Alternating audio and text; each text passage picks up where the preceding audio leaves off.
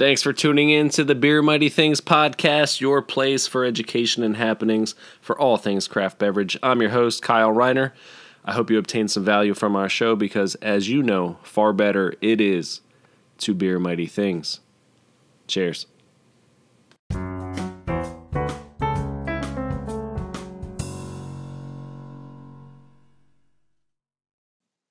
right, welcome into the Beer Mighty Things podcast. Today I have Chris Linton of HRA Builds. He is the founder. He's the guy. He builds the breweries. Chris, welcome in. Hey, Kyle. Thanks for having me. Appreciate it. Absolutely. I think what you do is pretty unique, and I think that people need to hear about it. I do get a lot of folks who are like, what do you do? And I'm like, well, I write insurance for breweries. And they're like, oh. And then I'm like, yeah, I work with the guys who build the breweries. And they're like, oh. It's just interesting to see. People are like, oh, that's a thing. That's a niche, So let's get into a little bit about that. How did you even start into building breweries? Were you doing other types of construction beforehand? Oh yeah, man. I've been in commercial construction for 20 plus years. And the short fun story is after having built just about everything that you can imagine, from gymnasiums to hospital work to all kinds of labs and offices, medical spaces, you name it. My wife, knowing that I'm a craft beer fan, said, you seem like you've built everything. What do you want to build? What else do you want to do? I said, I want to build a brewery. So it wasn't too long after that I came across John Remington over at Conshohocken. He was in the early planning stages of that project. And long story short, ended up doing design build, doing that project for him. And then that led to about 15 others. So we do the breweries, brew pubs, tap rooms, restaurants, satellite spaces, beer gardens. I occasionally build other restaurant projects, and occasionally still do other corporate work for clients that I still have, some of the colleges and such. But right now, my focus is mostly on breweries and brew pubs, and I just love it. And I've structured the business to do it in such a way that I'm able to start at the very beginning with a client and work all the way through the process. So what makes us different is that we'll take it from concept to completion very much in a design, build, collaborative format. Now, how soon does somebody really need to get in touch with you, or what do they need to have when they get in touch with you? Well, I'll give you an example. The sooner, the better. So I have several clients right now that are looking for real estate. And that's always an advantage to catch them or have them find me at the very early stages, because one of the pre-construction services that's really valuable is for us to go out and look at the site, see what they're talking about, how many square footage, what's the gas, what's the utilities, what's the electric, what are the existing conditions of the building, what kind of deal are you getting for a lease or potential purchase, what are the logistics for deliveries, for grain in and out, parking. We try to streamline a process so they're not spending money on a non-viable site.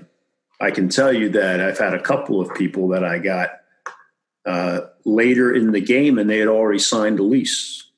And then they realized that they need to do substantial site improvements, like provide more parking, like building a parking lot or doing stormwater management or getting a variance. And sometimes they end up paying rent long before they're open because they haven't been able to follow the process that we use. So that's what can happen if you don't start out in the early stages. If you do start out in the early stages, I'll give you another example that worked out well. I had a client who was looking in the Newtown Square area, found the spot. Everything looked great. It looked like it was going to be a shoe-in from a zoning standpoint, square footage-wise, logistics. He did need to get a variance for parking. He was short a number of spaces, which means you have to go through a zoning review board. In order to do that, you need some drawings. You need architecturals to say, hey, this is what we want. This is a schematic. This is a baseline of what we want to build. Here's a brewery. Here's a tap room. And you have to present to the board your whole program and get them on your side to say, yeah, we'd love to have it here. And that's not a given at all, because they're a quasi-legal entity. So they're going to look at it from a code standpoint, zoning standpoint, and whether or not they want you in the neighborhood. So that's their time to say, we do or do not want this business in this particular location or at all. Well, I structured it so that the client only bought enough architecture work to do the as-built and schematic design. So he had a minimal investment in the architectural, minimal investment in the documentation you need. They went into the zoning board, gave their presentation. 30 days later, they were denied. They were denied because of parking. They didn't like some of the logistics. But the good news was, and that feels like a defeat and it feels like a disappointment because the client is excited to get going. You know, they just want to go full bore into a project, but their whole exposure might have been a couple of $1,000s. It could have been 10 times that. It could have easily been 10 times that. So we saved them a tremendous amount of money and a tremendous amount of time to get a fast no as opposed to a slow, disappointing no. So that's a win. That's a win for them, really. You know, I know you and I have worked on numerous projects together, and I know that there's been times where we've found, you know, a brewery in planning and, you know, they're looking at properties and we've found that property and we're like, oh, wait a minute. This floor isn't even strong enough to hold your tanks. It's going to cost X, Y, Z. And we've been able to kind of, you know, put them in a new spot. Mm-hmm. Yeah, exactly. I've had clients that wanted to build a brewery on the second floor. And you say, look, that has to be a really, really compelling space and a compelling location with really compelling rent, et cetera, to overcome the challenge of building a brewery on the second floor of a structure that wasn't intended for that use. So yeah, it's a process, but it's a great way of approaching the project because you learn early what you need, what you can and can't do in that spot. And what about those people who do, you know, say, hey, we want to move forward with a brewery on the second floor? What are a couple of the items they need to be aware of or pay attention to, or some things that would make their business, you know, tough to operate? Yeah, I only know 2 breweries that are on this. No, I know 3 now that I think of it that are on the second floor of a building. I mean, obviously the logistics, you know, grain in, spent grain out, just access for all your deliveries, the weight of the tanks, the size of the tanks. You know, all these things are just a lot trench drains, floor drains. If there's occupancy below, you have cold box, you know, refrigerators that are going to be stacked with kegs, depending on the size of the space. I mean, there's so many challenges to putting it on the second floor. You can imagine having forklifts or elevators getting people, forklifts getting materials up and elevators getting people in and out. You still have to adhere to ADA code. So you can't build if you don't have an existing elevator, you're going to have a problem. You're just not going to be able to open. So nobody wants to incur that surprise and a big expense unexpectedly. And I know you and I have also discussed, you know, you have a brewery restaurant that they're going to have food. How important is it that they have their mind made up on a menu before you guys even start building? I'm sure that's not something that they don't typically think about. No, that's a really good question. They need to think about it right away. And it sounds like you're putting the cart before the horse, but that's not the case at all. One of the early questions in somebody's planning is, okay, what's the food program? And you know as well as I, you get the whole spectrum. Some people don't want to have food. Some people have food trucks. Some now want to do a full restaurant. And, you know, sometimes I will talk them out of doing a restaurant or at least try to focus them in on maybe you outsource the food. Do you want to open up a brewing business, an events business, and a restaurant?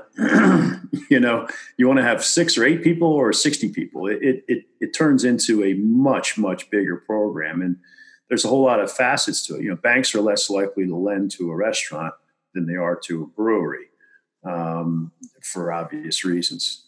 So it's knowing what the program is for the food is critical because that food menu drives the entire pre-construction design process. The menu tells you what kind of equipment you need. The equipment tells you what kind of mechanicals and utilities you need. And that drives design. So the engineers that are designing a program need to know everything that's going in the brewery. and and all the other ancillary equipment with the bar and the cold boxes, glycol systems, you name it. So if we're going to take a design process, a pre-construction process, and attenuate it down to 4, 5, 6 weeks, that menu needs to be known immediately, because the design process is all being driven by that equipment. We can figure out the colors on the walls and the finishes inside and what it's going to look like, but those mechanical components are critical. And that's a real challenge. And that's one of the things that we do, and we do it well, is that, you could easily imagine somebody being in a design phase for a brewery and saying, okay, we expect it to take 6 months. Right. That's not unreasonable. It really isn't. But if it's well managed, it can be done in 6 weeks. I have several different examples, multiple examples of projects that we get designed between 4 and say 8 weeks. Then you're ready to go into permitting, which is at least, and can be at least another 30 days. So, many people are surprised at how long the pre-construction process takes between design, getting all the contracts out, getting the township approvals and permits. If I said 6 months for a design, the rest of it could be another 3. It could be a year. It could be 9 months. It's not unreasonable. But if it's managed correctly, it can be done in 3. There's certain concessions you make, but it really has to be driven very hard. Yeah, and I assume, the more changes you make along the way, obviously prolongs things. And then do you have to go and get re-permitted or different things like along those lines? You have to be very adaptable. You have to be very flexible, because there are absolutely changes. There's so many moving parts. Imagine a kitchen designer. You might have a chef involved. You might have just the owner involved. You might have a brewing consultant involved. You've got all the entities, the township. It varies from state to state, from township to township, municipality to municipality. The personalities of all the people that are involved. So change is not just in the construction, but you could be halfway through a design process or a month into it, and somebody says, oh, I realize I want a freezer and a refrigerator. I want a cold box that's twice the size. I'm going to go from a 15 barrel to a 20 barrel. And all of a sudden you're changing everything. And all those pieces are all moving parts, and they're all moving, at the same time. It's like, to me, it's a lot like the construction process, where I might have 20 subcontractors on a job, where, it's like orchestrating a symphony, and they're all interconnected and they're all interdependent. Well, in the pre-construction, you might have 10 different entities that are all supposed to be communicating. And if they're not communicating, it'll go off the rails really quickly, and the timeline can just get blown apart if it's not managed properly. But changes, you have to be flexible, you have to be adaptable, and you just have to be able to roll with it while you're guiding it, while you're quarterbacking the process. Yeah, a lot of moving parts. Yep. That's why I'm assuming it's important to have a team who knows what they're doing, a team who's used to building breweries, the team that knows the language. So the subcontractors that actually do perform the work, from electricians to the plumbers that are doing glycol, steam, underground piping, trench drains, all these things are very specific, and they're proprietary to breweries. There's best practices, best methods and materials that we use, because we've done it. We know what the best type of brewery floor is at the best price point. We know how to design a glycol system. The subs that we use for boiler and steam work have all done them before. So it's much different than just going and putting together an office space or building a retail space somewhere. It's a completely different animal. Yeah, and you're not just putting down a normal floor, right? It's obviously got to withstand, hot water, chemicals, and you have all sorts of different nuances. Yeah, absolutely. And within that, there's a ton of decisions.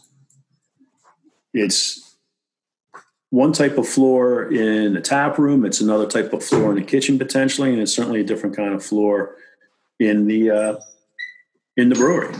And some people, this could dovetail us in talking about a budget. Some people don't realize that if you want a really good, durable, not to get into too much nomenclature, but a 10,000 PSI 3/16 trowel down floor, like a Stonehard or an Acrylicon or something like that, they don't know that in their space it might be a $40,000, $50,000 floor. And they're going to be willing to give that up really quick when they realize that they may not have been realistic about their overall budget. So something's got to give. What percentage of breweries do you have that come in, say, here's our budget and here's what we want, and you say, that's not possible? Most of them. Yeah. And why is that? Because they just don't have the knowledge, and it's understandable unless you've actually built one. Like we have, you don't have a database. You might have been talking to a friend, and maybe you talk to another brewery. My best client is somebody that's done some homework and is realistic about their budget. But Kyle, I can tell you, I mean, I've built projects that were over $2 million, and they thought it was 500. They thought it was a quarter of the amount. Really? They just didn't count. And I've had others that say, okay, well, that number's twice what we expected. It might be $1 million brewery, and all our numbers are transparent. They can see, hey, here's the electric, here's the plumbing. These are real numbers. And I assume at the same time you've had some that come in and say, hey, this is what we expect. You're right on point. Here we go. It does happen. Yeah. Yeah. I mean, usually if it's a second or third location, they have the knowledge they need to realize that, what the real costs are. But, don't forget, brewers and brew pubs these days, they typically are going into industrial spaces. And, some of the projects we've done, whether it's Love City or the Conshohocken locations, some of those buildings give you an awful lot to start with. Some of them don't. If you need everything, there's no underground plumbing, or it's 90 years old and there's no updated electric, there's no updated, I mean, it's a whole different animal. And if you went in and said, okay, well, my Uncle John thinks it's going to be $100 a foot or some such thing. Well, that is not what you're looking at when you're looking at a building that was, say, for instance, like La Cabra, which is actually 3 different buildings all built into one. Yep. And don't forget, if a landlord is writing you a lease that includes all your doors and storefronts and roll-up doors and adequate electric and adequate gas and adequate drains and such like that, they could build that into the lease. Well, then from a square footage standpoint, the price goes way down because so much has already been done. A lot of the times, and that's something that we look at very early in the process in that initial meeting. Okay, find your real estate job number one. That's going to be difficult because a good piece of real estate, a good location that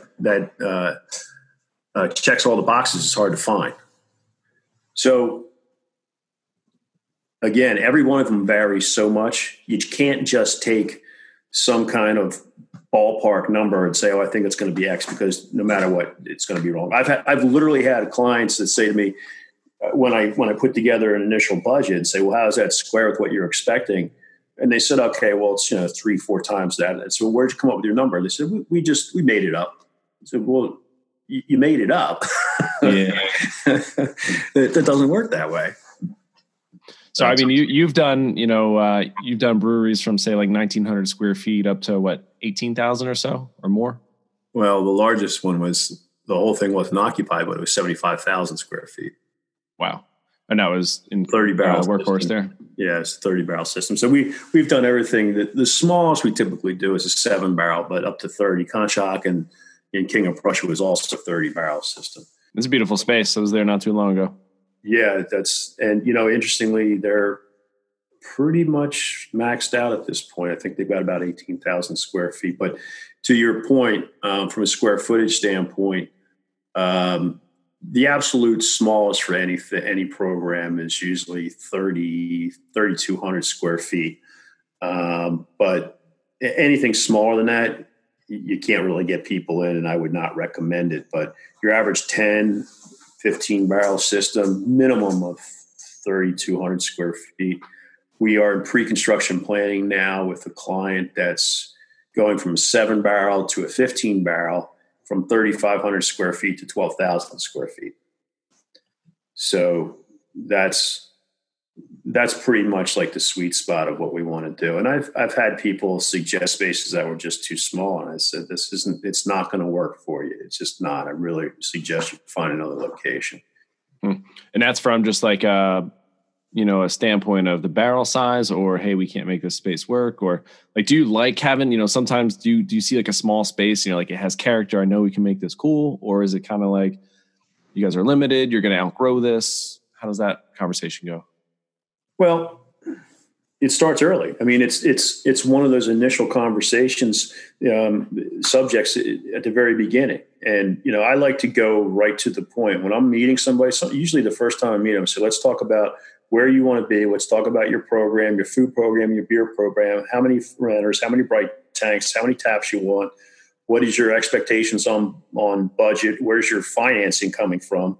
What's your schedule, et cetera, et cetera. So there's a whole barrage of questions that come up, but that has to be figured out very early in the program. And I have done reports on properties that I've tried to talk the owners out of, and whether they choose to take that advice or not is up to them. But if you build a location and it's not well suited, there's all kinds of ramifications and consequences to that. When you are proposing some of these things to folks, some of these pieces, some of them come in a little more costly. Like, what is the most value? Like, all right, here, maybe it's the floors or whatever it is. Hey, I know it costs a lot of money up front, but I'm telling you, over 5-10 years, you're going to thank me for spending the extra money on it. Is there like that one or two pieces of equipment or part of the project that people are really grateful for that they did spend the money up front on? You know what? I would say you can deal with floors that need more maintenance, that need to be cleaned. And, a lot of people have different levels of requirements as far as functionality and such. But really the logistics of a well-designed space that flows properly. I mean, you can imagine if you have to go an extra 100 feet to get your grain every time you're brewing, and you're brewing 10 times a week, and then you're mashing out and you're taking your grain to it. Like, if you have to go that much farther every time, it really adds up.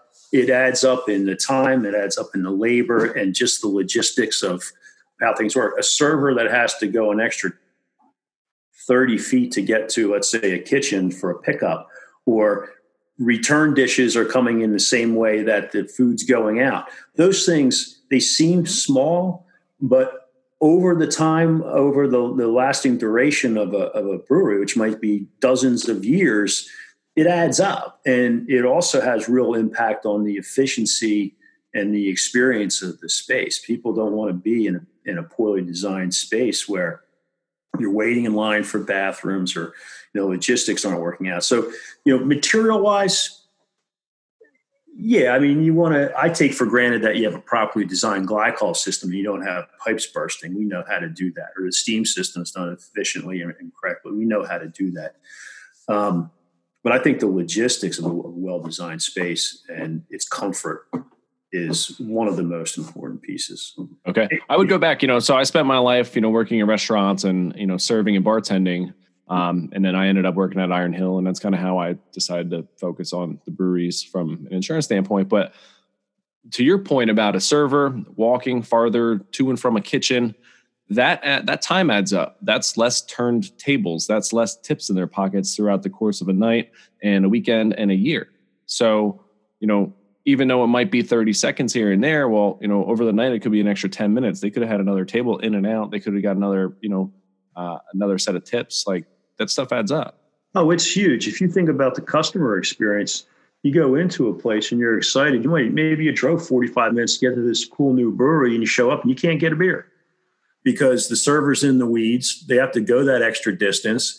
And you and I sit there and it's like, wow, really wish I could get a beer at this place. And your initial experience is negative, Yeah. And to the flip side of that too, like when you are waiting for your check and you got to go and you want to leave and you can't get your check because it's just, you sit there an extra 7-8 minutes. You're like, shit, I could have left, and then this table could have been sat too. So yeah, absolutely. The server could be in the weeds or they're tied up with something, or they're just because the length of their runs is so much longer than it needs to be. So, those are important, critical things, both from the customer experience side and the functioning side on the owner.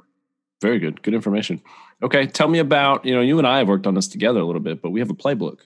quick give a shout about the playbook here? Yeah, absolutely. I mean, one of the things that came to me early was that, it's not like building McDonald's, that's for sure. We're not all making the same thing, but there are certain parameters that we repeat from one project to the next. So the idea was to convey to the owners, hey, what is the playbook for me to get my first brewery open? So, we've worked together on that, and getting them early and doing the pre-construction process, which is the site selection, schematic budget, schematic pricing, bringing in the architectural team, a brewing consultant if it's needed, a chef consultant if it's needed, bringing that whole team together to the best effect is what we do. So I also bring in or introduce my clients to guys like you, to other people that are experienced professionals in specifically the brewing business. So if you need the accountant, we've got the guy that's got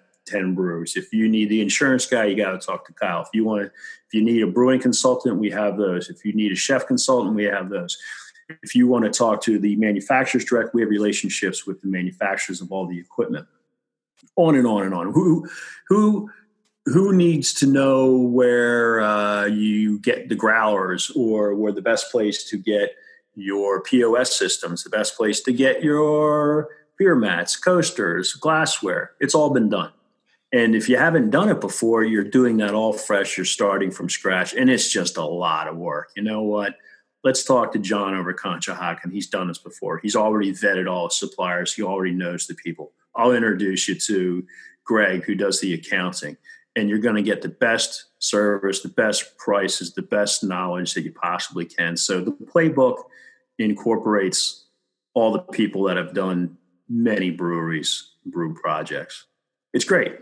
Love it. And there's kind of an overview on the website, right? HRAbuilds.com. You got a playbook there.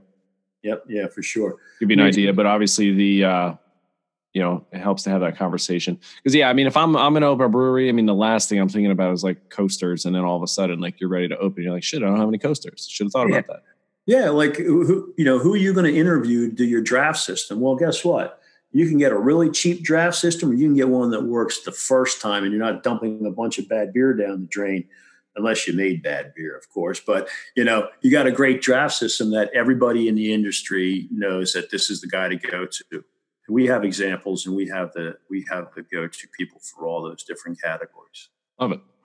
Cool. Yeah, I always find it to be more important, just be a connector, be a resource, here to help. And, if I don't know the answer, I get you to the person who does. And that's what I think is important about specializing in a niche for any type of business you're in. Oh, yeah. Yeah. It's critical. Do it right the first time, Yep, absolutely. Absolutely. All right. So what was the most unique brewery that you have ever been to? That I've ever been to? Been to, not built. We'll get into built as well. I would have to say, I'd probably say Hill Farmstead, but if you were asking for something in Pennsylvania,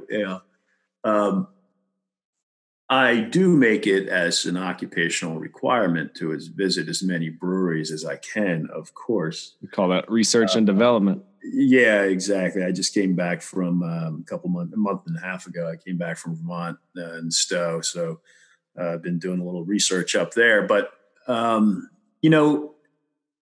they're all different. And from a design standpoint, we didn't really touch on this. One of the things that I really like about what I do is I do a tremendous amount of design. So it's unusual to have the contractor also be an architect, but I'm really proud of some of the projects we've done. Love City comes to mind. They recently won an architectural award, but we have a hand in all of them. If you've been to La Cabra, for sure, any of the Conshohocken locations. So I think I wouldn't say the most unique.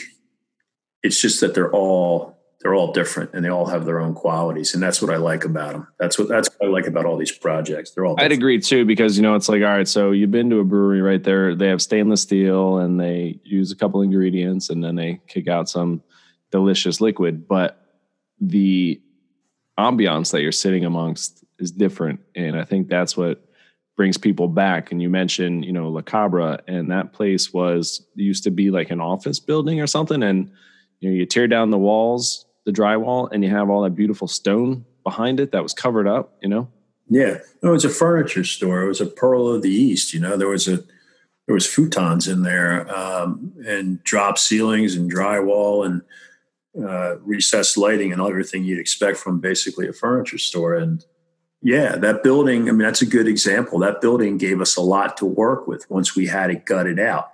But it is not a cut and dry process in a building like that, as opposed to working in a big warehouse industrial space. We want to utilize what the building has to offer. And that was very much the case at La Cabra, and certainly the same way at Love City. Other projects, not so much. So you have to build it in there. You have to build like Workhorse was a very bland industrial space, and making it cool and making it comfortable and making it feel right is a challenge for sure. Yeah, you have to, in a space like that, you have to add the character. Whereas, La Cabra, you have to, or maybe you don't even know, but along the way, you start to uncover the character that was hidden.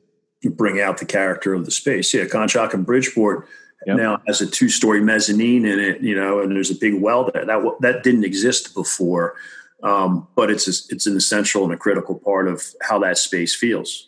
Well, and that's a beautiful spot too. It's classy. And then I love the fact that you have, the food truck inside the building essentially, and that's the kitchen. Yeah. You're right around the corner there. There's the outside of the trail, or the food trail that was in the parking lot when we started that project, and said, hey, let's think about bringing this thing in and make the kitchen out of it and make it an architectural feature of that space. So love it. Yeah. It's really nice to be able to, it's rewarding to be able to have a hand in elements like that. There's a lot of compromise for sure. But it's a great thing that we do that's unique to the business. Love it. What are you working on now? What kind of projects are coming up? Well, without naming names, we're building a restaurant in Springfield right now, which is fast casual, Mexican place, and that's been going on for a number of months now. And again, that's a building. It's full gut, right down to the studs. It was an office space and accounting space, and now it's going to be something completely different for sure. And there's a lot of zone. Is there a zoning change there, or is it just commercial? There was a zoning change, yeah. So the building needed to be sprinklered and a variety of other. So there you go. I mean, that's a whole different process. It's a whole different use. Now you got to pay for sprinkler system. I mean, that stuff adds up. And it's a small space, but it's an expensive element, And if you know that up front, then you're not surprised. If you find that out further down the line with a limited budget, I've had people walk away from projects that were unfeasible.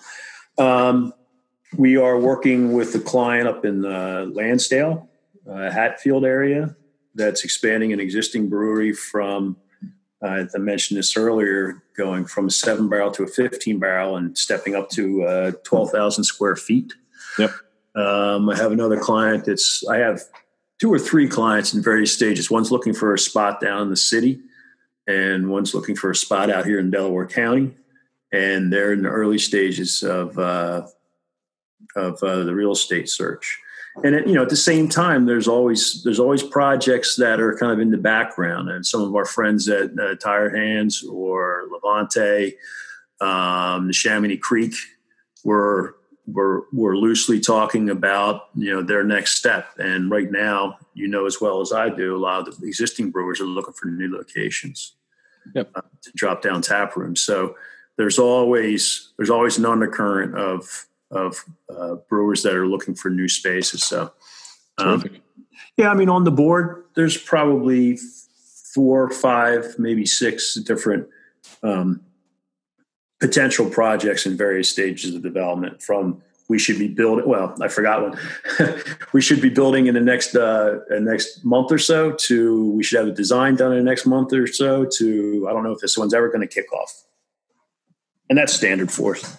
Yeah. Do you ever find that there's like a busy season, or is it constant? Does it come in waves?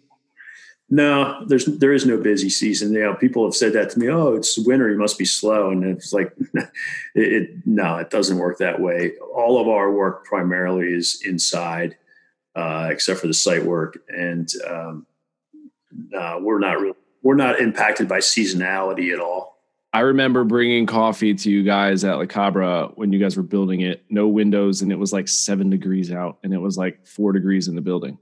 It was awful. Yeah, I appreciate the coffee there. Got to warm you up, man. It probably didn't stay hot very long. Nope. But hey, I mean, that's kind of that's one of the fun things. I don't have to wear a tie on a regular basis, and some days I just never know what I'm going to expect. And on another podcast, we'll talk about all the crazy surprises that you can encounter in a project. But it is never boring. I can tell you that. Very cool. All right. Well, besides starting early, we'll kind of wrap up with this, but besides starting early and looking at a space and getting you involved, like what other advice would you give to those, thinking about planning or those starting planning? Just be flexible, have an open mind, keep your optimism. There's going to be challenges. There are unknowns and there are always challenges. And, our job is to anticipate as many as possible. But I can tell you, every single project has something that we've never seen before. And those examples are many. But just be flexible, maintain your good attitude, your humor, and be cooperative. It's very much a team effort. No dictators are ever going to survive in this process. You have to really be flexible, and we'll all pull together. We'll all be strong Huskies on a team, and we'll get it done. But you got to maintain a positive attitude, be constructive, be flexible, and it's a relationship, And sometimes it feels like combat, but it's a mindset. The most important thing is your mindset, honestly. Well, perfect segue into, the kind of the environment we're in right now. We can't control what's going on. We can't control that the government wants us indoors and we can't have our tasting rooms open, but, we can adapt and we can keep a positive attitude and we can get creative, which is how this podcast began, which is how all these takeout and delivery, all this stuff has popped up because of the fact that we all now have to get creative. We have to, and we can't control those things outside of pretty much our mindset otherwise. Mm-hmm. Yep. It all starts right there, man. Right between the ears. All right, buddy. Well, Chris, I appreciate your time. Thanks for giving us an idea about what it's like to build a brewery. I'm excited about our episode part 2 about the crazy findings. We'll do that sometime. Yeah, whenever you get a chance. Thanks for putting this together, Kyle. It's great to have you as a go-to for all our clients. And, I'm real excited about the team we have. We've been doing this for, I guess, 4 or 5 years now without end in sight. And there's changes for sure, but it's a great fraternity and it's a great business to be a part of. Good people. Absolutely, man. All right. Cheers, Chris. Have a good one. Take care.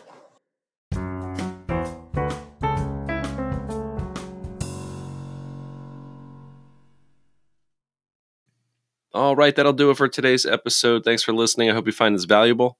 Please follow on Spotify or subscribe on Apple. And while you're at Apple, please go ahead and give us a 5-star rating.